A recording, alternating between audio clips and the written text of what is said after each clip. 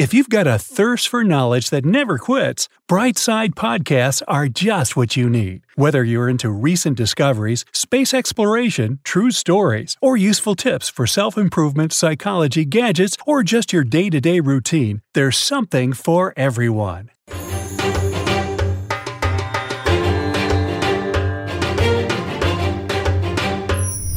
Hey everybody, simple question for you. Who doesn't love traveling? Well, I sure do, and I've been to a lot of different countries. But there's one that will stick with me forever, India. Like I said, I'm pretty well traveled. I like to go abroad at least once a year, so I've got a lot of trips under my belt. But when a friend told me that I just have to see India, well, that's exactly what I did. I went in September, the last month of the summer monsoon. It was pretty dry and sunny, but with short rains here and there. The perfect weather for a traveler, if you ask me. Being the confident and well-experienced globetrotter that I am, I went there prepared, and I thought I was ready for anything. Boy, was I wrong. The colors, the contrasts, the pace, the people, everything hit me like a ton of bricks, and didn't let go even when I was already back home. As soon as I stepped out of the airport, I felt dizzy. It could have been the heat, the jet lag, or the hunger in my belly. I assumed it was the latter, so I decided to head out for some authentic Indian food as soon as I throw my bags in my hotel room. Now, the food there deserves a big shout out. First of all, Indians eat very little meat. In fact, they have the lowest meat consumption per person in the world. Most of their dishes are vegetarian, and meat is replaced with soy meat. This is mostly because 80% of the population is Hindu.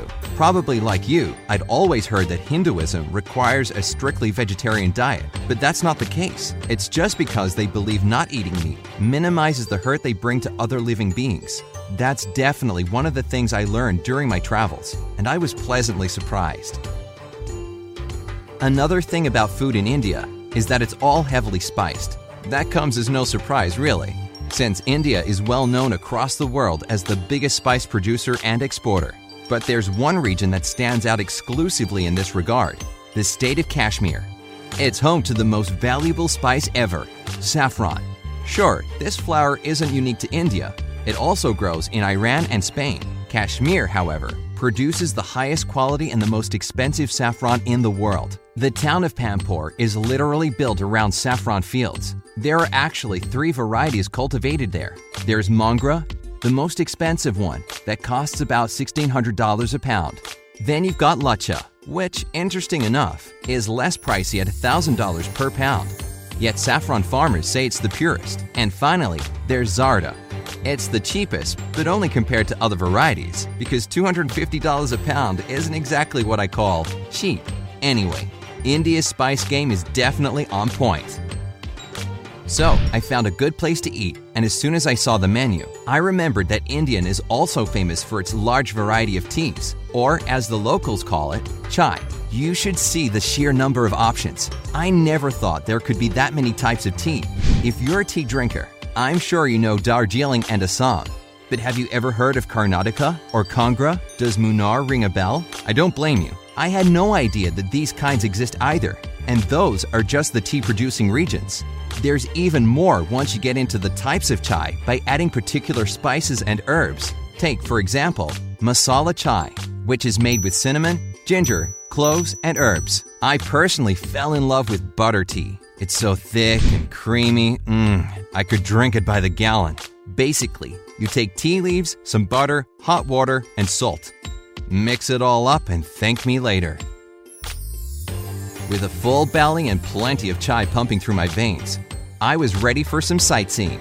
I landed in New Delhi, so I spent the rest of the day walking around and taking in all the sights. Whenever I go abroad, I like to carry a little phrase book in the local language. Well, if you ever find yourself in India, you're gonna need a really big book because there are actually 22 officially recognized languages there. English is among them, so I was okay just sticking to that. But those 22 official languages are just a drop in the huge linguistic ocean of the country. By different accounts, there are from 122 to 300 major languages spoken in India, as well as up to 1,600 lesser-known ones. Basically, if you travel from one town to another, you'll hear people talking a different language. And if you happen to go to another state, you can forget everything you might have learned in your previous location. How they manage to communicate with each other is still beyond me. New Delhi was awesome. I wish I could talk more about it, but I had a lot to see. I did find time to take a train up to Amritsar and see the Golden Temple. How do I even begin to describe it? The whole thing is covered in gold and sits in the middle of a huge pool of water. This is where the tradition of langar takes place. Langar is a vegetarian meal that's given to any and everyone who comes to the temple, regardless of their background or beliefs. Just imagine, the Golden Temple provides a free meal to over 50,000 people a day. And on special occasions, it can feed up to 200,000. I got a free meal too, and it was really delicious. You can volunteer there as well. I did just that because I was in so much awe about the place, I didn't want to leave. What I actually regret is that I didn't get to see the Kumbh Mela in action. It's one of the greatest celebrations of India, and apparently it's a sight to behold. In 2011, so many pilgrims gathered in one place that the whole congregation of 75 million people was even visible from space. This year, it's taking place from January until early March, so if you've seen it with your own eyes, just know that I'm so jealous. In fact, whatever India does, it does it on a huge scale. For example, it has the largest number of post offices in the world. Wherever you go, you'll stumble upon one literally on every corner. The irony of this is that it doesn't really help the situation with delivery times. One Indian guy told me it's totally normal to wait for your package to be delivered in 2 weeks' time, even if it was sent from a nearby town. But hey, patience is a virtue. But it doesn't stop there. India places third in terms of the number of Guinness World Record holders. The world's fastest nose typer, the most expensive wedding ever held, and the most selfies taken together are just a few of the bizarre world records held in this country. What else? The largest railroad network in the world? Check? Well, almost, since the United States does technically have more. But anyway, India has built over 3.5 million miles of railroads, which, considering the smaller size of the country, still means easier transit within and between different locations. With that in mind, it shouldn't really be a huge surprise that Indian Railways is also the largest employer in the world. It has over 1 million employees, and considering the country's extensive railway network, these people are scattered throughout India. From the smallest villages to the biggest cities, the number of jobs grows every year. So it looks like you could always get a job there if you're looking for employment in India. Anyway, what can I say about my final impressions? I was blown away, and I seriously didn't want to leave this fascinating place. Visiting it was like going to a whole new world for me. I tried to get as many souvenirs as I could, but I almost forgot one important thing. If you ever go there, by the way, you'd better remember it too.